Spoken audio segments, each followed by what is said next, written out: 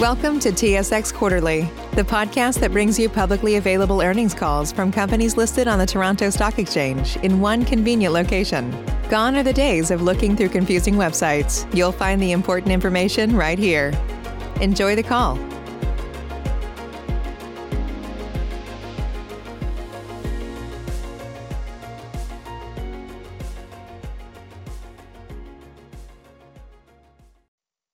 Thank you for standing by. This is the conference operator. Welcome to the CES Energy Solutions Corp. Third Quarter 2021 Results Conference Call and Webcast. As a reminder, all participants are in listen-only mode and the conference is being recorded. After the presentation, there will be an opportunity to ask questions. To join the question queue, you may press star, then 1 on your telephone keypad. Should you need assistance during the conference call, you may signal an operator by pressing star and 0. I would now like to turn the conference over to Tony Aulicino, Chief Financial Officer. Please go ahead. Thank you, operator. Good morning, everyone, and thank you for attending today's call. I'd like to note that in our commentary today, there will be forward-looking financial information and that our actual results may differ materially from the expected results due to various risk factors and assumptions. These risk factors and assumptions are summarized in our third quarter MD&A and press release dated November 11th, 2021, and in our annual information form dated March 11th, 2021. In addition, certain financial measures that we will refer to today are not recognized under current general accepted accounting policies, and for a description and definition of these, please see our third quarter MD&A. At this time, I'd like to turn the call over to Ken Zinger, our President and CEO. Thank you, Tony. On today's call, I will provide a brief summary on our financial results released yesterday, followed by our divisional updates for Canada and the U.S., along with a brief update on the international businesses we have entered into recently. I will then pass the call over to Tony to provide a detailed financial update and an update on capital allocation. We will take question and answers, and then we will wrap up the call. I'm going to begin this call today by highlighting the fact that our leader at CES and my business partner of 22 years, Tom Simons, has decided to retire, as announced last month. I want to thank Tom sincerely on behalf of our employees, our board, our shareholders, and myself. It is with a heavy heart that I wish Tom all the best for his future. Tom and I began working together at a small private company 22 years ago. It has been a great ride with a great friend and a great man. Tom guided CES through 15 years of mostly great times, but also with a steady hand and outlook through some very challenging times. He has helped place our company in the current financially stable position we find ourselves in today. Tom leaves CES very well positioned in perhaps the most optimistic time that the industry has seen in 7 years. I will truly miss Tom in my business life, but we will forever be friends. On behalf of the CES team and our shareholders, I want to once again thank Tom and wish him all the best for the future. I'm honored to have the support of the board, the executive management team, and our employees to have the opportunity to lead our great company. I wanted to take this opportunity to clearly lay out my priorities with regard to corporate strategy. I will continue to run our decentralized business model by making major decisions with the executive management team. This is what Tom and I have always done since going public. Richard Baxter, Vern Disney, Tony Aulicino, and I will continue to meet regularly to come to consensus on major decisions before I recommend them to the board for approval. As always, our main priority will be to grow our main business lines faster than our competitors at all times, and we'll keep a keen eye on margin targets. We will continue to invest in ourselves through opportunities that meet our minimum IRR and provide strategic advantage. We will continue to look for opportunities to expand internationally. We will continue to evaluate M&A opportunities as they are identified, and we will continue to evaluate the potential diversification of our platform into other chemical markets. Next, I will commence with the results summary by noting that for the first time in years, I see optimism and excitement in the oil field space in North America and worldwide. At CES, we share that optimism in the macro outlook for our industry amid a very constructive oil and gas supply-demand balance. Q3 2021 was a great quarter for CES. Revenue of $314 million, EBITDAC of $42 million, and EBITDAC margin of 13.4% were all at their highest levels since pre-pandemic. All three of these key metrics were back in the fairway of our recent pre-pandemic levels. Since the low point of the pandemic in Q2 of 2020, we have seen been on a steady path of recovery, with revenue growing each quarter sequentially. I'm extremely proud of the executive management team and of our employees for cautiously guiding the company through the uncertainty of 2020 and for positioning us for success in the much stronger market we find ourselves in now. Our outlook for the rest of 2021 and 2022 is very optimistic, as we anticipate a market which will allow us to yield significant free cash flow. In order to meet demand created by this enthusiasm, we have strategically invested in inventory and commitments across our business so we can supply our customers in a very dynamic supply chain period. Our best-in-class supply chain team recognized the signs of upcoming issues early in Q1 of this year. Together, we developed a strategy to minimize our exposure to the risks of key raw material shortages and higher product costs. This has been a monumental challenge, which we have met with a monumental effort. Security of supply for our customers on both sides of the border has been the focal point of the strategy. We continue to work with our customers to emphasize the importance of accurate forecasting in all parts of the business. Gone are the days of 7-Eleven shopping models where you could simply call and place large orders and expect immediate delivery. Lead times and planning are critical to supply in the current environment. We moved quickly to opportunistically buy lower-priced inventory through Q2 and Q3, and in Canada, we did so aggressively to ensure we could get through the winter drilling season. I want to thank our customers and our marketing team for supporting CES by generally working with us to offset cost increases on both product and labor largely in real time. We have done this by focusing specifically on affected products and rates, not through across-the-board price increases.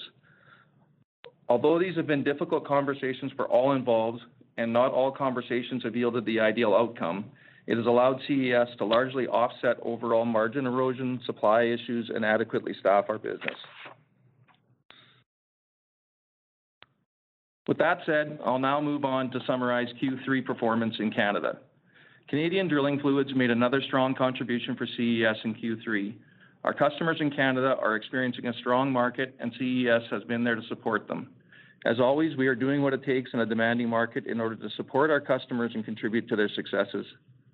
In light of a tight labor market, we have managed to hire sufficient staff to support the increased activity, although this has been a significant challenge as well. Today, we have 67 jobs underway in Canada.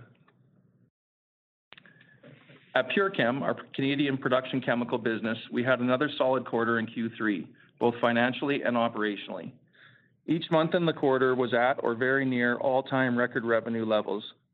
Similar to the Drilling Fluids Group, margin erosion and security of supply have been the main focus area. We are working with our customers to ensure we have accurate forecasts of anticipated volumes so that we can guarantee them delivery of the products and services which are critical to their businesses. We continue to see nice contributions from our frac chemical and stimulation groups. Although there has been significant cost escalation in both of these business lines, and now more than ever, it is critical to have inventory on the ground to support them. We view these business lines as low capex, low manpower, and sustainable, although obviously variable depending on commodity pricing. These lines both fit nicely over our existing infrastructure and supply chain and are flexible to scale up or down as required. The other three Canadian business lines, including Sialco, Clear, and Equal, all continue to contribute to the financial and strategic success of the two primary business lines in Canada. Now I'll move on to the U.S. AES, our U.S. Drilling Fluids Group, once again delivered a very strong quarter, as well as a solid market share. It has been a long road back from the depths of the April 2020 oil storage crisis. Richard Baxter, who manages our U.S. Drilling Fluids Group, and his committed team have proven through another crisis that they have the ability to guide the business through the toughest of times. We're not chasing market share on either side of the border and continue to have a focus on working with the right customers in the right basins for the right returns. As in Canada, our customers in the U.S. generally have worked with us to ensure we keep up with the current cost of good increases so that we can manage margins in real time. Today, we have a market share of approximately 17.5% in the USA, with 96 jobs underway, including an industry-leading 27% market share in the Permian.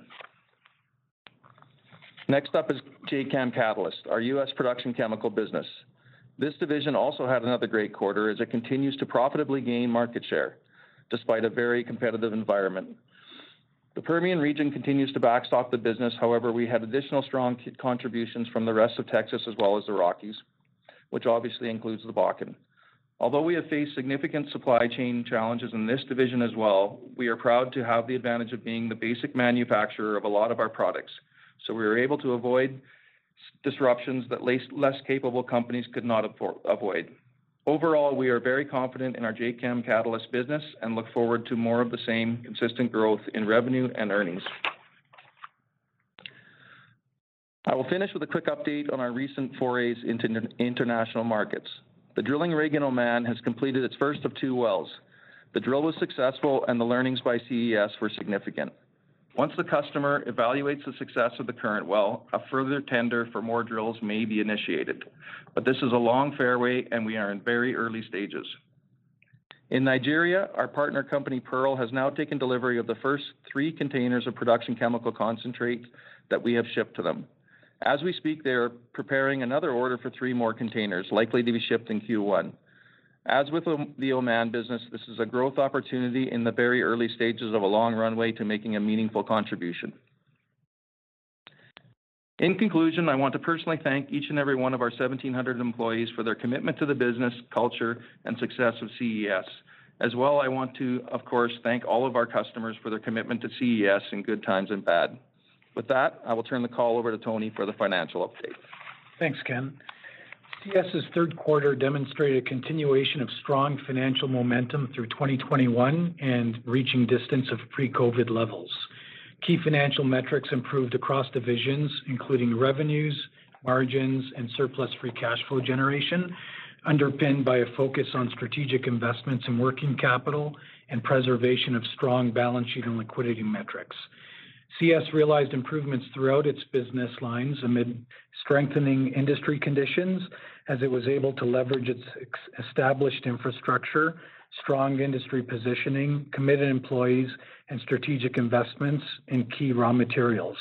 The continued positive momentum demonstrated in the quarter has been supported by improvements in rig activity, higher production volumes, pricing increases, and strategic procurement initiatives that are expected to continue through the balance of the year and into 2022.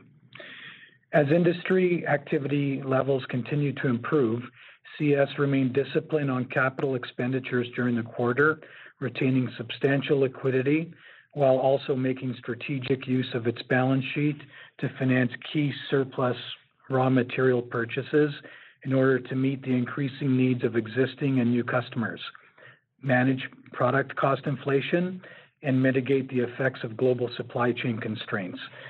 We exited the quarter with a net draw on our senior facility of $51 million versus a net cash position of $12 million on June 30th. The increase was primarily driven by a working capital build associated with strong increase in sequential quarterly revenue, combined with strategic surplus raw material purchases driven by unique global supply chain environment. In addition, CES repurchased approximately 863,000 common shares for $1.4 million or $1.66 per share under our NCIB program. CES has continued to realize strong demand and also invest in our surplus inventory since the end of the quarter, and our current net draw on our senior facility is approximately $81 million. CES's Q3 revenue of $314 million represents an increase of 89% from Q3 2020 and a sequential increase of 24% from Q2. Revenue generated in the U.S. was $197 million, or 63% of total revenue for the company.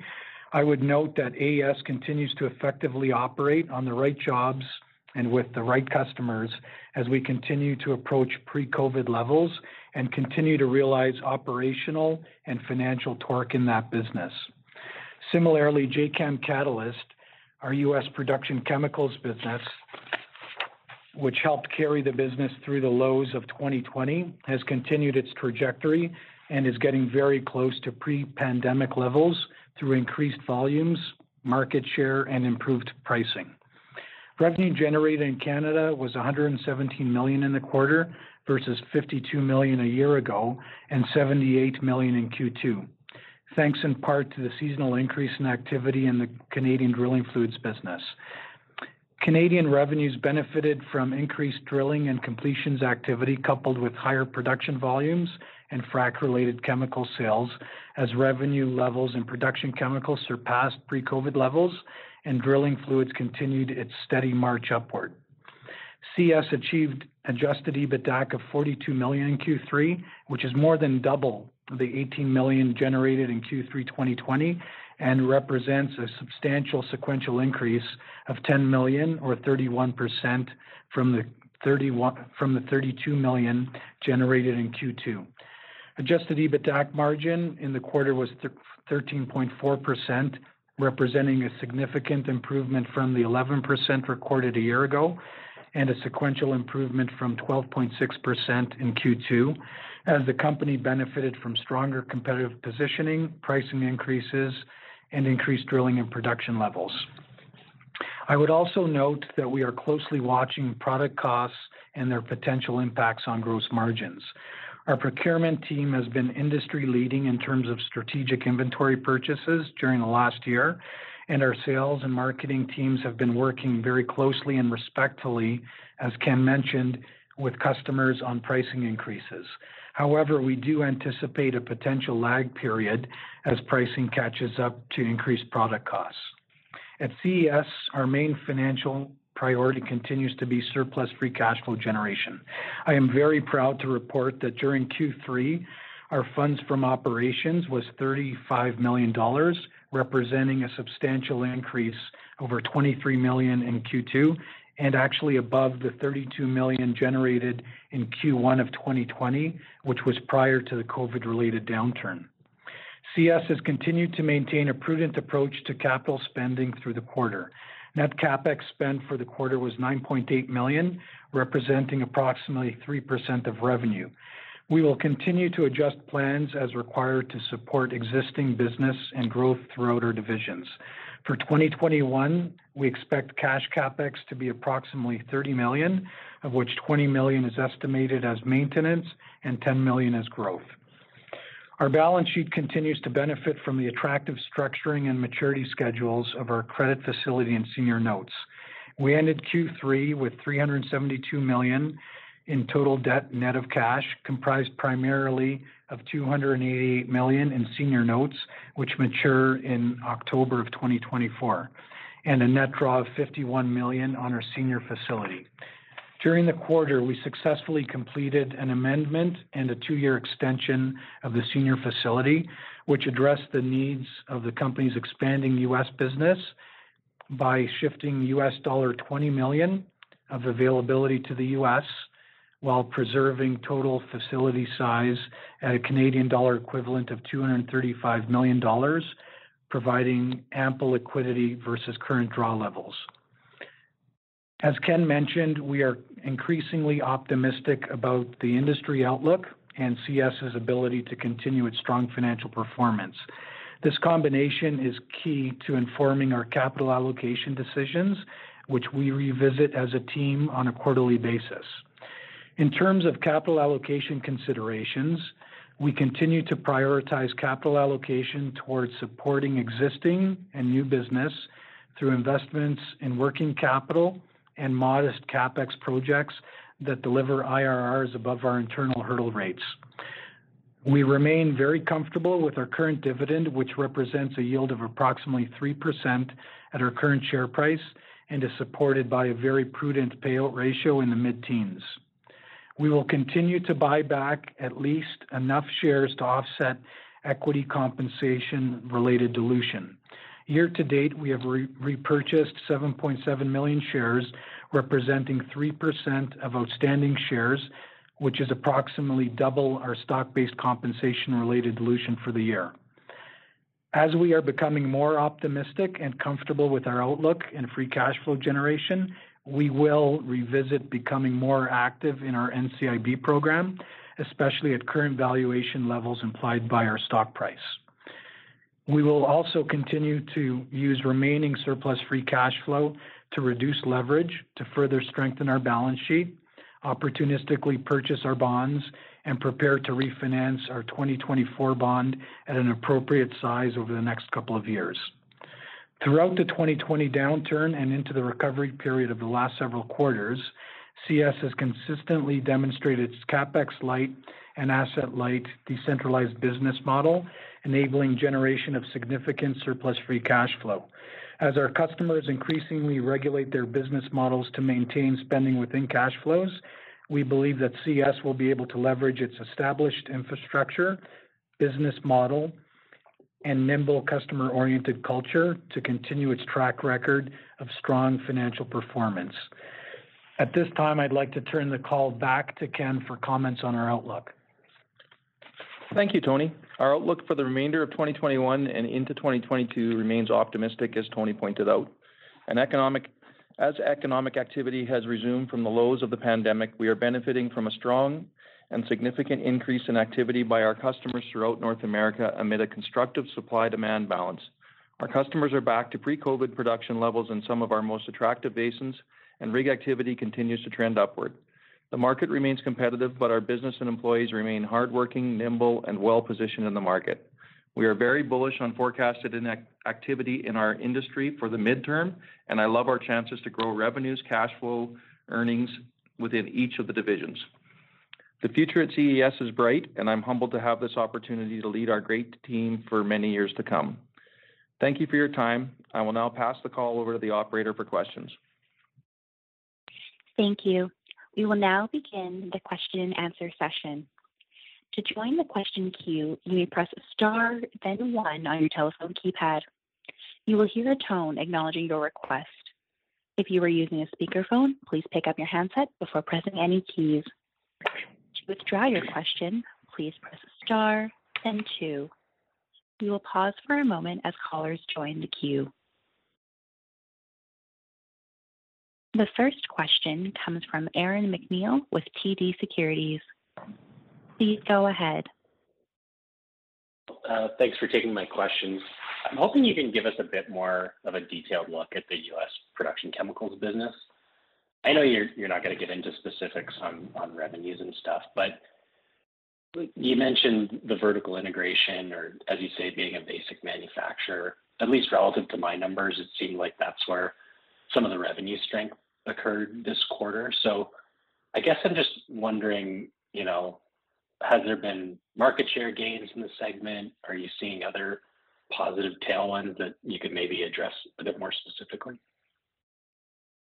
Yeah, fair question, Aaron. As you saw, we did demonstrate solid growth in the U.S., and when you look at the available metrics, rig counts have been improving, but they're still marching up towards pre-COVID levels. So we did see significant strength in U.S. production chemicals. As Ken mentioned, we were able to, under Vern Disney's leadership, gain market share in production chemicals in the U.S.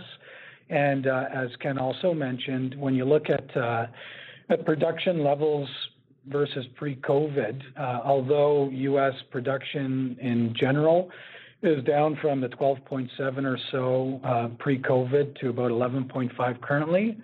If you look at our most important market and our most significant market in the U.S., the Permian, production volumes are actually back to pre-COVID levels. So that gives you an indicator of increase in activity. And on top of that, Vern and his team have been able to source the required chemistry that our customers were looking for. And we're also able to pass along pricing increases. And you'll also see, and some people mentioned it over the last while in our disclosure, we talked about some bulk chemical sales that business unit was able to put on at reasonable margins as well. So it's really a confluence of the industry coming back in some of the most important basins that we operate in, and the team being able to outperform its competitors to win and gain market share and pass on pricing, and they're still in the process of that. Understood. Maybe, Tony, a quick one for you on the balance sheet. Obviously the working capital grew quite a bit this quarter. Do you expect CES to sort of grow into the current working capital, or do you actually see like maybe an unwind of the inventory over the next couple quarters as this, supply chain challenges ease? Yeah, look, everybody's been able to observe our business model. What happens when revenue goes down is we harvest. As Ken mentioned, we're carrying surplus inventory, especially in the Canadian drilling fluids business. So to answer specifically, we expect to grow into that working capital. And given the expectations that you heard in the outlook summary, we expect revenue to grow next year. And as we do that, we expect to grow into that working capital level that's elevated at this point. And as that happens, you'll see very significant free cash flow generation. Understood. And Ken, maybe one for you. You're new to us, but not all that new to the company or the industry. So I guess, aside from the obvious stuff around E&P capital discipline, can you maybe just give us your sense or perspective on what you're seeing in terms of the outlook, how, this cycle is shaping up from prior cycles? And I mean, you sort of addressed it in your prepared remarks, but if we can expect anything different from you versus your predecessor as you kind of take the helm of the company. Yeah, Aaron, it's setting up to be an aggressive build, and the biggest challenges we keep hammering on, and I think everybody's hammering on, is supply chain. So we've had to get really aggressive with putting inventory on the ground more so than we have in the past. And that's led to the balance sheet taking some flack and picking up some dollars. But we do see it balancing, and the main reason for it was Q1 in Canada, really. I mean, we can't, Canada buys about half our inventory from China and India. India's basically shut down. Shipping from China has been massively affected. Industry's being regulated there to only work a few days a week. The Beijing Olympics are coming, so they're trying to control air quality. Chinese New Year's is coming. So there's just been a lot of headwinds that way, combined with manpower in Canada and the U.S., but I would say more so in Canada. We've really struggled to find people. We're competing with not only our competitors, but even the rig companies, and it's made things tough. People have left the industry, and it's hard to get them to commit to coming back. Having said that, we're in pretty good shape, and we're excited about what's in front of us. I think it's going to be a busy first half of the year for sure, and probably a busy couple of years. And then just anything you bring to the table that's different from your predecessor. I know you talked about the business units running independently, but anything you want to highlight there? Well, I mean, Tom and I worked together for about 25 years all in, I believe. So we see the world largely the same. And, to be totally honest, when we were over the last bunch of years as we've been working together, we visited all the time and came to a lot of the same decisions at the same time. So I'm not sure that there will be any massive changes. My hope is to emulate him on the leadership side, and maybe be a little more open to looking at M&A if something good comes along. But that's really it. Other than that, I think steady is the course for now, and we'll see how that evolves over the next 6 months. Understood. Thanks for your time. I'll turn it over. Thanks, Aaron. The next question comes from Tim Moncello with ATB Capital Markets. Please go ahead. Hey, good morning, guys, and welcome, Ken. Congrats on getting that first prepared remarks section out of the way. Thank you. I just wanted to talk a little bit about what you're seeing on the supply chain front. Like, I don't know if you can get into specifics, but are there, specific or, certain regions or business lines that are most impacted? It sounds like the Canadian drilling fluid space perhaps is the most. Do you think you're ahead of that? And are you seeing anything change on the margin? Are supply chains getting tighter or looser? Save big on brunch for mom, all in the Kroger app. Get 16-ounce packs of flavorful Angus 90% lean ground sirloin for $4.99 each with a digital coupon. Then buy 2, get 2 free on 12 packs of delicious Coca-Cola, Pepsi, or 7-Up, all with your card. Shop these deals at your local Kroger, less than 5 miles away. Or tap the screen now to download the Kroger app to save big today. Kroger, fresh for everyone. Prices and product availability subject to change. Restrictions apply. See site for details. Well, I mean, I think it's on the Canadian side, it's definitely the drilling fluid space that we've had to be. It's because it's more seasonal. We have this big ramp up into Q1 every year. Usually we can buy going into it. This year we had to pre-plan for it because we're so concerned about not being able to get stuff in the coming months. As far as pricing goes, I mean, we're working on that all the time. I'm visiting with the customers I have. Our salespeople are visiting with their customers.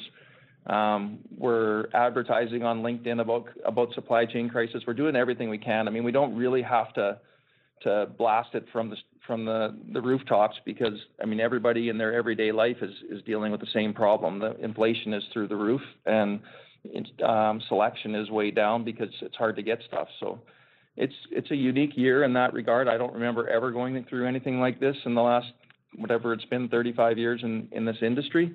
And we're trying to make that case. And I'd say by and large, we're getting buy-in from more customers than we're not, but definitely not getting buy-in from everybody. And it's a challenge, and it's kind of the business I've been living and breathing for the last 35 years. It's every day it's a new fight and a new opportunity to work with clients to come to something that works for both of us. So I guess to summarize, we're working on it every day, and we're trying to get margins up as much as we can in line with what we're paying or what we're seeing in increased costs. Okay, as you go into a sort of tightening market, I guess especially in Canada, and you've got this sort of egg of inventory where, perhaps some of your competitors don't, are you being able to translate that into, better market share or new customer relationships? Well, it's definitely a topic of conversation every time we go into a customer's office. I mean, supply chain, if we're doing 100% of the work for them, then we're not pitching this. But if it's a company we're not working with or we're doing a small percentage for, supply chain diversification is probably key for everybody through this.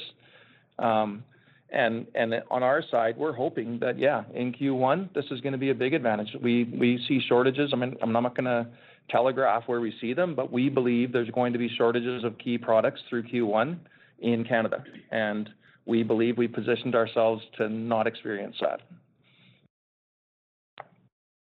As you go forward, and I know it's a very dynamic situation, but can you provide some insight into how the company's, I guess, monitoring the supply chain issues and as things perhaps loosen through 2022, how do you make sure that you're not long, higher cost inventory?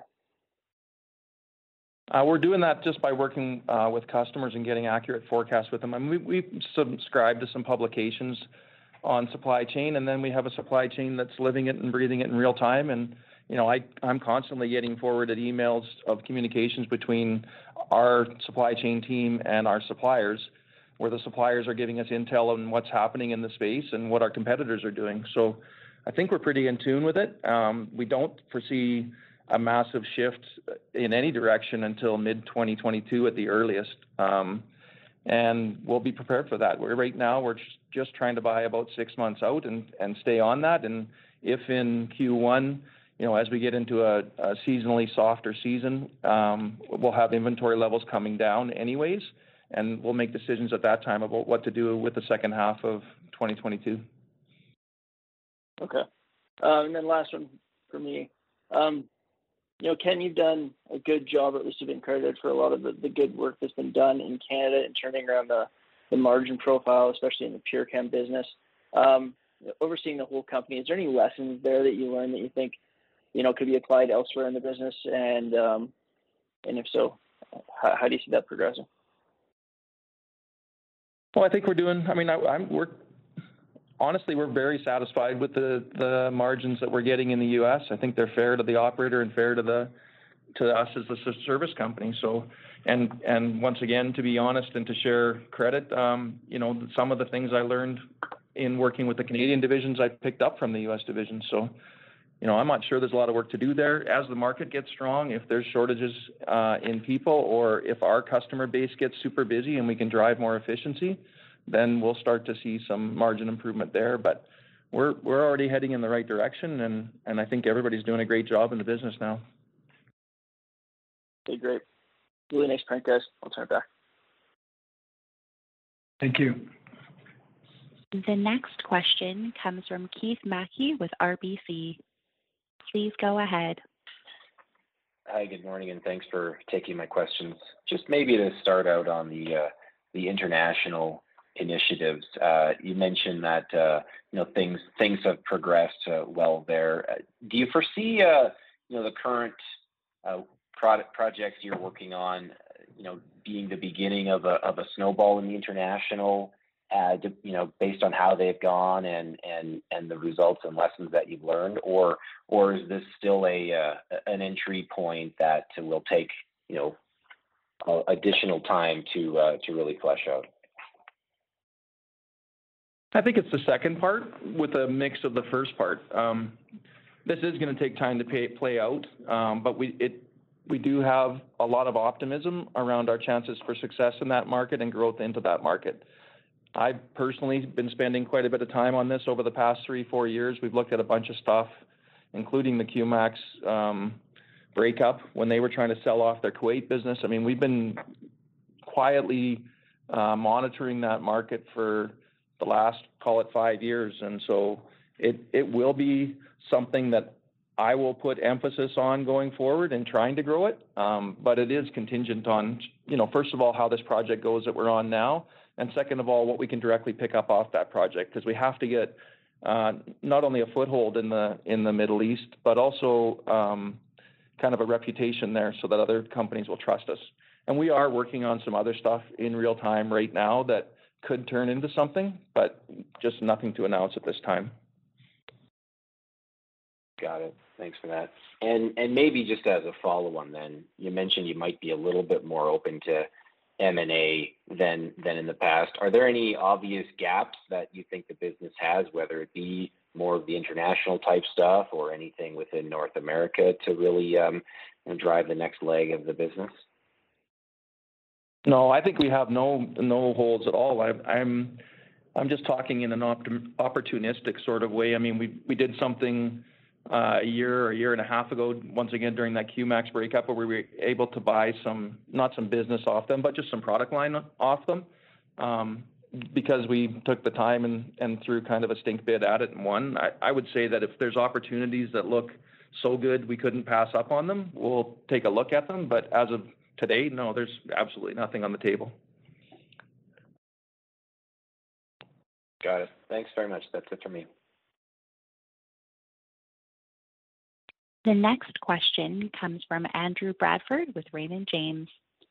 Please go ahead. Good morning, guys, and welcome, Ken. Thank you, Andrew. Yeah, in your comments you mentioned, you talked about some market share gain. I'm speaking about U.S. production chem sales, and I'm just curious. So, would you characterize this gain as sort of being through your involvement on newly constructed wells that are coming on first production, or is this like you're grabbing share or previously shut in legacy producing wells?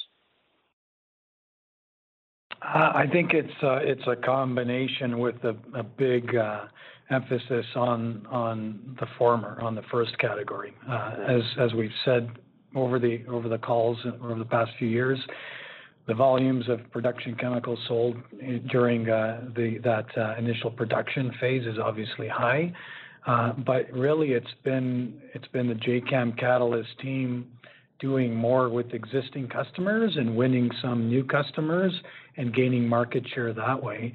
And if you look at the trends, as I mentioned earlier, with high production volumes getting back to pre-COVID levels, especially in the Permian, where JChem and Catalyst, which we acquired back in 2016, had a very strong presence in. That business has continued to invest. Added a new lab last year because we were committed to it, has added some more real estate to support new business, and it's paying dividends by winning more work from existing customers and winning new customers on the new types of productions, not the smaller, lower volume producing wells that you're referring to.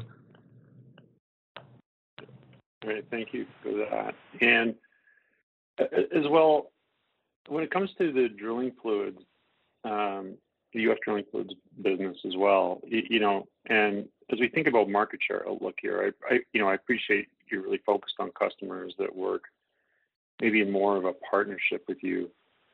But do you expect this sort of formula that you foment with these customers, do you expect this formula could facilitate market share gains in the near term, or do you think if you were sitting on our side here that we should just look at 17.5% as sort of your baseline for the next few quarters?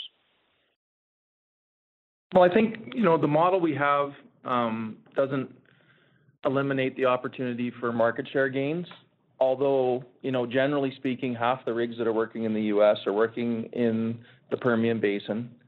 We've got a strong market share there. And then the other half are working everywhere else where we don't have that great of a market share. So every time you pick up rigs and they're spread evenly through those two sort of regions, call them, it dilutes our market share, even though we're still doing equally as strong in the Permian where we want to be. And when I talk about where we want to be, it's because it's more technical work, and it's because we have infrastructure there. We've made an investment in that space, and it's put us right in the middle of the play with the best equipment and the best people, which gives us a big advantage, not only to our good customers, but also to pick up other customers. The problem is, to invest that kind of CapEx into a play, there has to be returns there. So there has to be significant activity.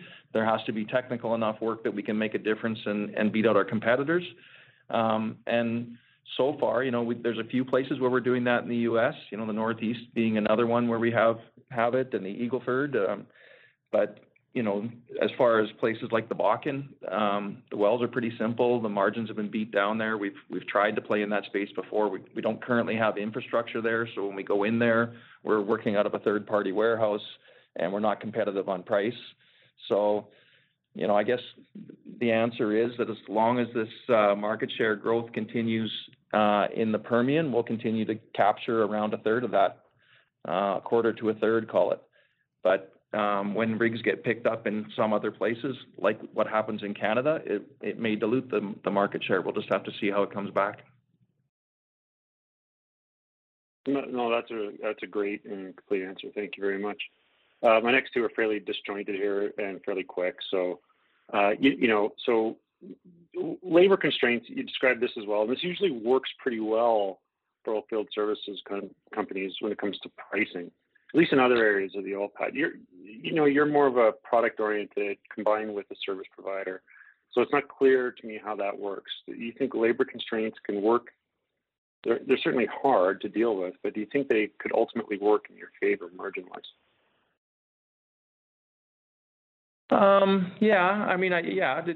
For sure. We'll see how Q1 goes. I think the problem with the labor constraints isn't just directly as it affects us. It's with how it affects all the other services, like the major ones, the drilling rigs. We've had rigs shut down for weeks at a time, even when they were staffed, because of COVID outbreaks. So, between the COVID risk on labor and just the lack of being able to find people, that causes us a bigger problem than anything, because I think there's demand. Listening to my friends on the drilling side, there's demand probably to run 250 rigs this year, but I don't think they're going to be able to find the people for it in Q1. So,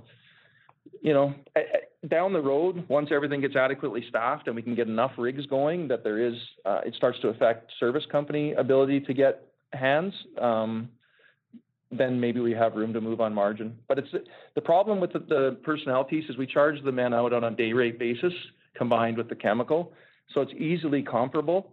So as long as our competitors are willing to not move that number, it's a flat, easy number that companies like to spreadsheet. It's really hard to move that number up until everyone does. Okay, that's great. Thank you. And the second question was, there's just a small item here of, growth capital in the quarter. It's a small number, but it still is larger than any of the numbers we've seen for a while, around $5 million.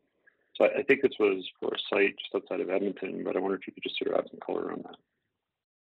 Yeah, for sure. So it's something that we discussed midway through the year, and it was spearheaded by the Canadian group. We made a decision to spend during this year. It'll be somewhere between $3 and $4 million, and a little bit more in the new year, to expand our facility in Nisku, and that gives us increased capabilities from a logistics, storage, and manufacturing perspective to supply some of the very specific key raw materials and chemistry that is in high demand. So it was a very targeted investment. The IRR, as presented and discussed, is well above our 15 to 20% internal hurdle rate, and that's what it was for, Andrew. What we hope to gain with that, Andrew, to put a little bit more color on it even, is days of safety stock. Our throughput, as productions come back on in Canada, has gone up significantly, and our days of safety stock had dropped significantly. So it's to expand the amount of days that we have on the ground ready to go. That's great, guys. Thank you very much for taking my questions. Thanks, Andrew. The next question comes from Cole Pereira with Stifel. Please go ahead. Hey, good morning, guys, and congrats on the quarter. So obviously the business continues to improve, but there's some cost pressures. Can you just add some additional colors on how we should be thinking about gross margins on a percentage basis over the next couple of quarters? I mean, it sounds like they might compress near term, but I mean, obviously there should be an inflection point as well. Yeah, I'll start with that, Cole. Fair question. So really, obviously, we're not going to provide specific numbers, but I would say directionally, we're talking the same trends as some of our competitors, specifically in the U.S., have talked about. We have been seeing significant increases in the costs of our inputs. We've been very smart and aggressive by trying to get in front of as much of that as possible. But we are getting into the times now where the COGS costs that we're realizing when we generate that revenue are creeping up versus a quarter or two ago. However, we are increasing pricing as well. And as I mentioned, there's a lag period. So directionally, I think we're not getting back to the higher levels that you saw the last couple of quarters. I think what you're seeing right now is indicative, similar to what our peers are saying for at least the next couple of quarters. And I'd like to be pleasantly surprised, but that's what we're preparing for. Having said that, that's our objective, is to make Tony very, very surprised. Okay, perfect. Yeah, that's very helpful. Just wanted to come back to your comments, Tony, on the U.S. production chemicals market share gains. I mean, sounds like you're getting some new customers and, winning some more work with existing ones. I mean, what's really the drivers of that? Is it really come down to performance, or can you just be a bit more agile than some of your larger peers? It's both. That business, that business, first with JChem and then with Catalyst, was the catalyst, no pun intended, to the vertical diversification that we did not have before Tom and Ken and the team made the expansion into the U.S. by acquiring JChem. And then when we acquired Catalyst and Vern and the team came on board and Vern took on leadership of that overall business, they continued to do what they did, which is beat out some of the bigger competitors with customers that maybe at first were a little bit smaller but grew. They were results oriented. They were looking for the products, chemistry, vertical integration that Jacam Catalyst could deliver. And then our teams just continue to service the heck out of those customers better than our competitors. And we have the infrastructure. We've made the investments. We continue to support that business with capital for CapEx, like the lab, like some of the additional real estate, as well as working capital requirements. So we talked a lot about procurement, but just step back and appreciate the fact that we have this North American footprint, allowing the U.S. and Canada to help each other out with new supply chain sources, and to be able to manufacture molecules from the raw chemistry level. So it's really all of those things, and a continuation of focus on the customer, supported by the infrastructure that we have. Okay, great. That's helpful. Thanks. And maybe coming back to supply chains quickly. So, I mean, obviously this remains an evolving issue, but fair to say, based on your comments, that you're fairly comfortable that, you know, in Canada in Q1, you don't think there'll really be any business interruptions as a result of supply chains. And can you clarify as well, is this both business segments? Yeah, it's both business segments, and that's correct. We have enough inventory on the ground now to get us through Q1, and what we don't have on the ground, we have take or pay deals on, so we have guaranteed supply as we need it, because some of the stuff is just too cumbersome to store. But, you know, having said that, you never know what's coming next. But right now, unless, I don't know, some other catastrophe hits us, I think we're in good shape on both sides of the business. I mean, we're a little closer to the sun on the production chemical side on one particular product line, like everybody in industry is right now. But we have not dropped the ball yet, and we, I think, are one of the only ones who have not, and we think we're going to get through that one as well. Okay, great. That's all for me. Thanks. I'll turn it back. The next question comes from Joseph Schachter with Schachter Energy Research. Please go ahead. Thank you very much. Good morning. Ken, congratulations on becoming CEO and your first analyst and institutional conference call. Please wish Tom much success in his retirement, and it was a pleasure working with him in the past, and looking forward to working with you and Anthony in the future. I have 3 areas that I'd like to cover. One of them would be the supply chain issues. You mentioned earlier about procurement and issues for key raw materials. You also mentioned India and China, and because of the smog and things slowing down there. Are there any specific areas where you have like rare earths and other things which you need to maybe have longer lead times than 6 months of inventory? Or do you see when China gets back after the Olympics that process of getting the materials you may need, or India, not going to be impacted? And how do you discuss all of the timeline issues related to items you're bringing in from Asia? Well, great question. We don't have any rare earth mineral type stuff that is hard to get a hold of. We do believe that as China unclogs and gets going, and U.S. ports unclog and get going, we'll be able to get product. I also want to clarify that, you know, we've been buying a lot of product from China because the quality has been excellent, and the shipping times have been consistent, and the pricing has been better than what we could do in the U.S. in some cases. In some cases, we can only get it there, but in a lot of cases, it's strictly a decision to buy from there because we can get things cheaper.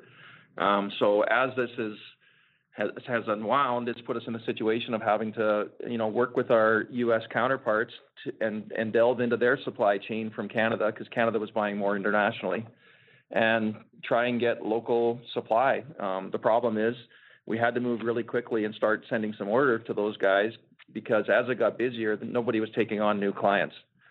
So we think we've done a good enough job with that. We've reverted to, you know, on the barite front in Canada, we've been buying that out of India for the last bunch of years. We're no longer doing that. We've switched to a mine in Canada, and we're getting some from our own Superior Weighting down in Texas in Corpus Christi, because those two options used to be uneconomic, but currently with the supply and demand metrics in place, combined with the difficulty in getting shipping on time, they are now our best choices. Okay, good. Thank you on that. Second one, we saw from PSAC that the rig count they're looking for next year, 5,400 up from 4,650, a 16% increase. Do you see those kinds from the numbers being logical given your customer conversations about how much increased activity they see and how much more business that's going to generate for you?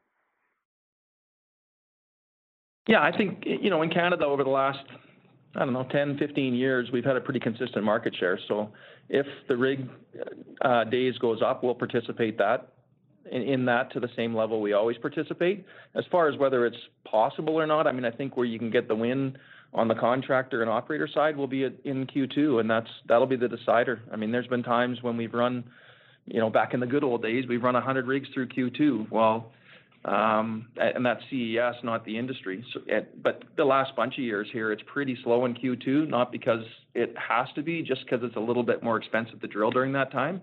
But if operators really decide they want to get busy, I think they can average 220 rigs probably through Q1, and they can probably average at least half of that through Q2 if they want to, which is not what most analysts are predicting right now. Yeah. And is your business pickup happening more on the private companies, which don't really have the market pressures for shareholder returns?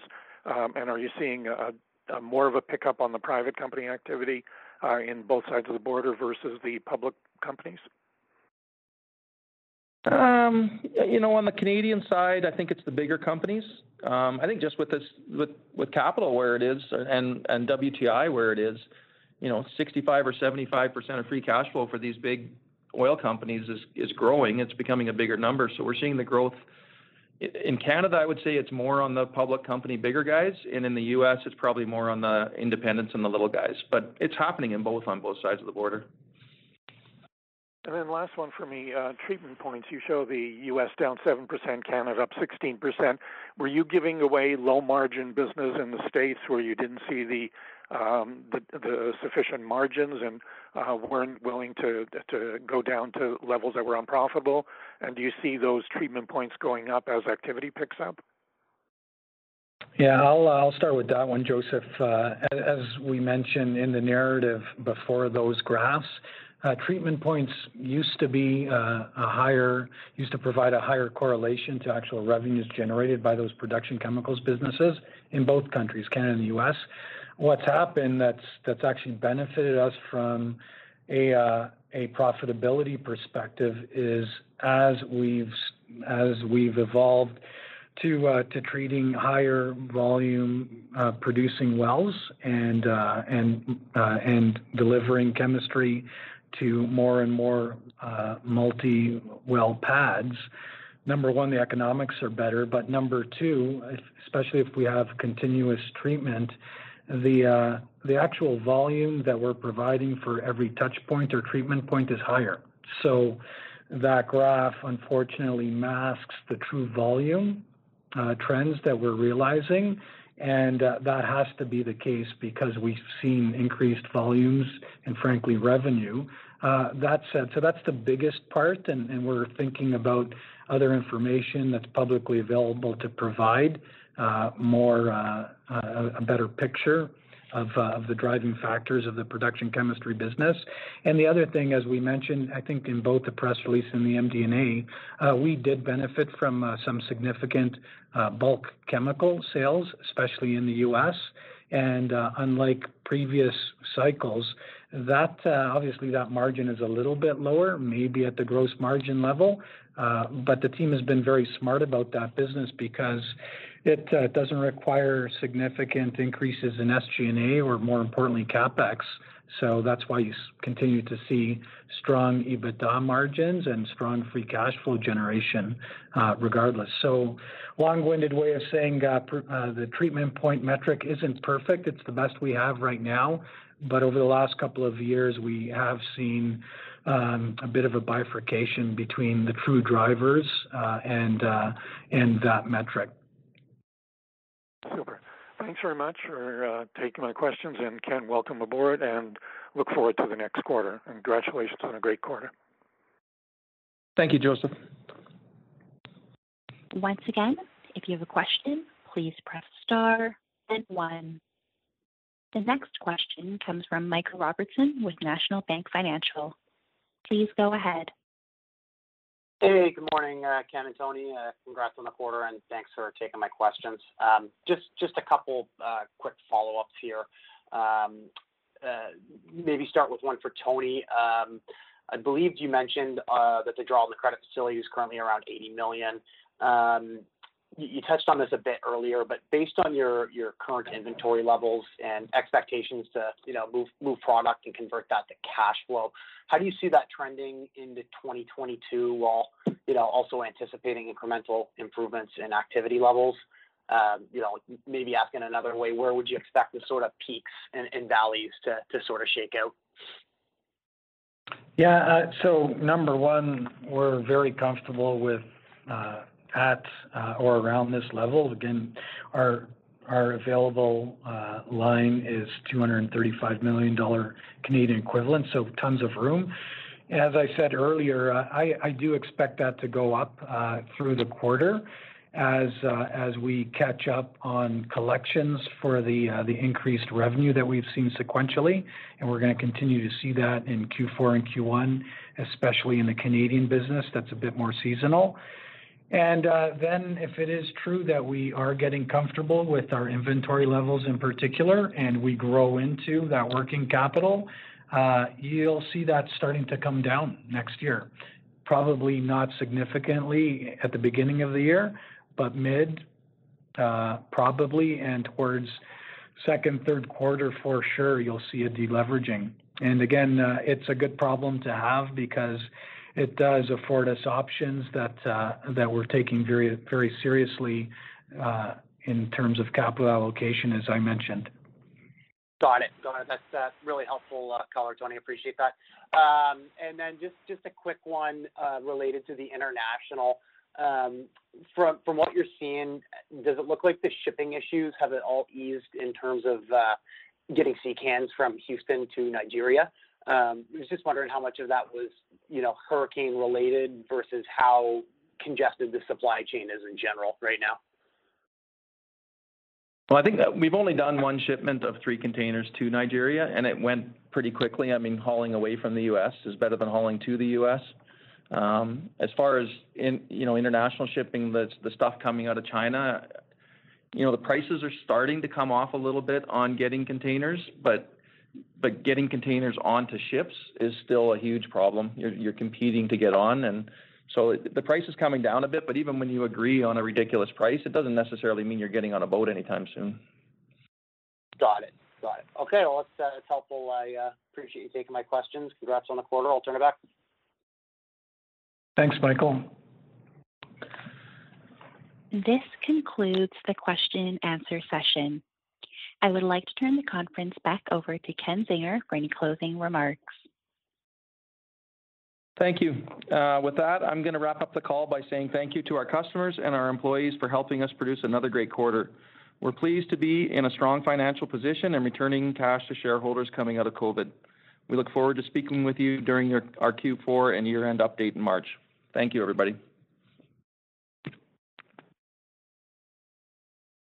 This concludes today's conference call. You may disconnect your lines. Thank you for participating and have a pleasant day.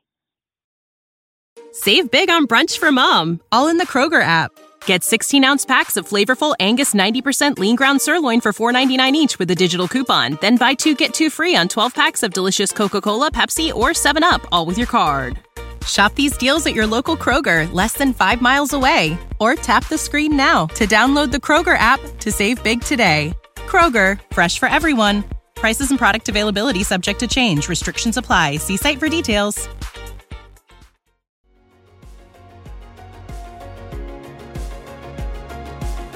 Thank you for listening to TSX Quarterly. If you enjoyed the cast, remember to leave a good rating. And remember, for any additional inquiries, please consult the company's investor relations section on their website.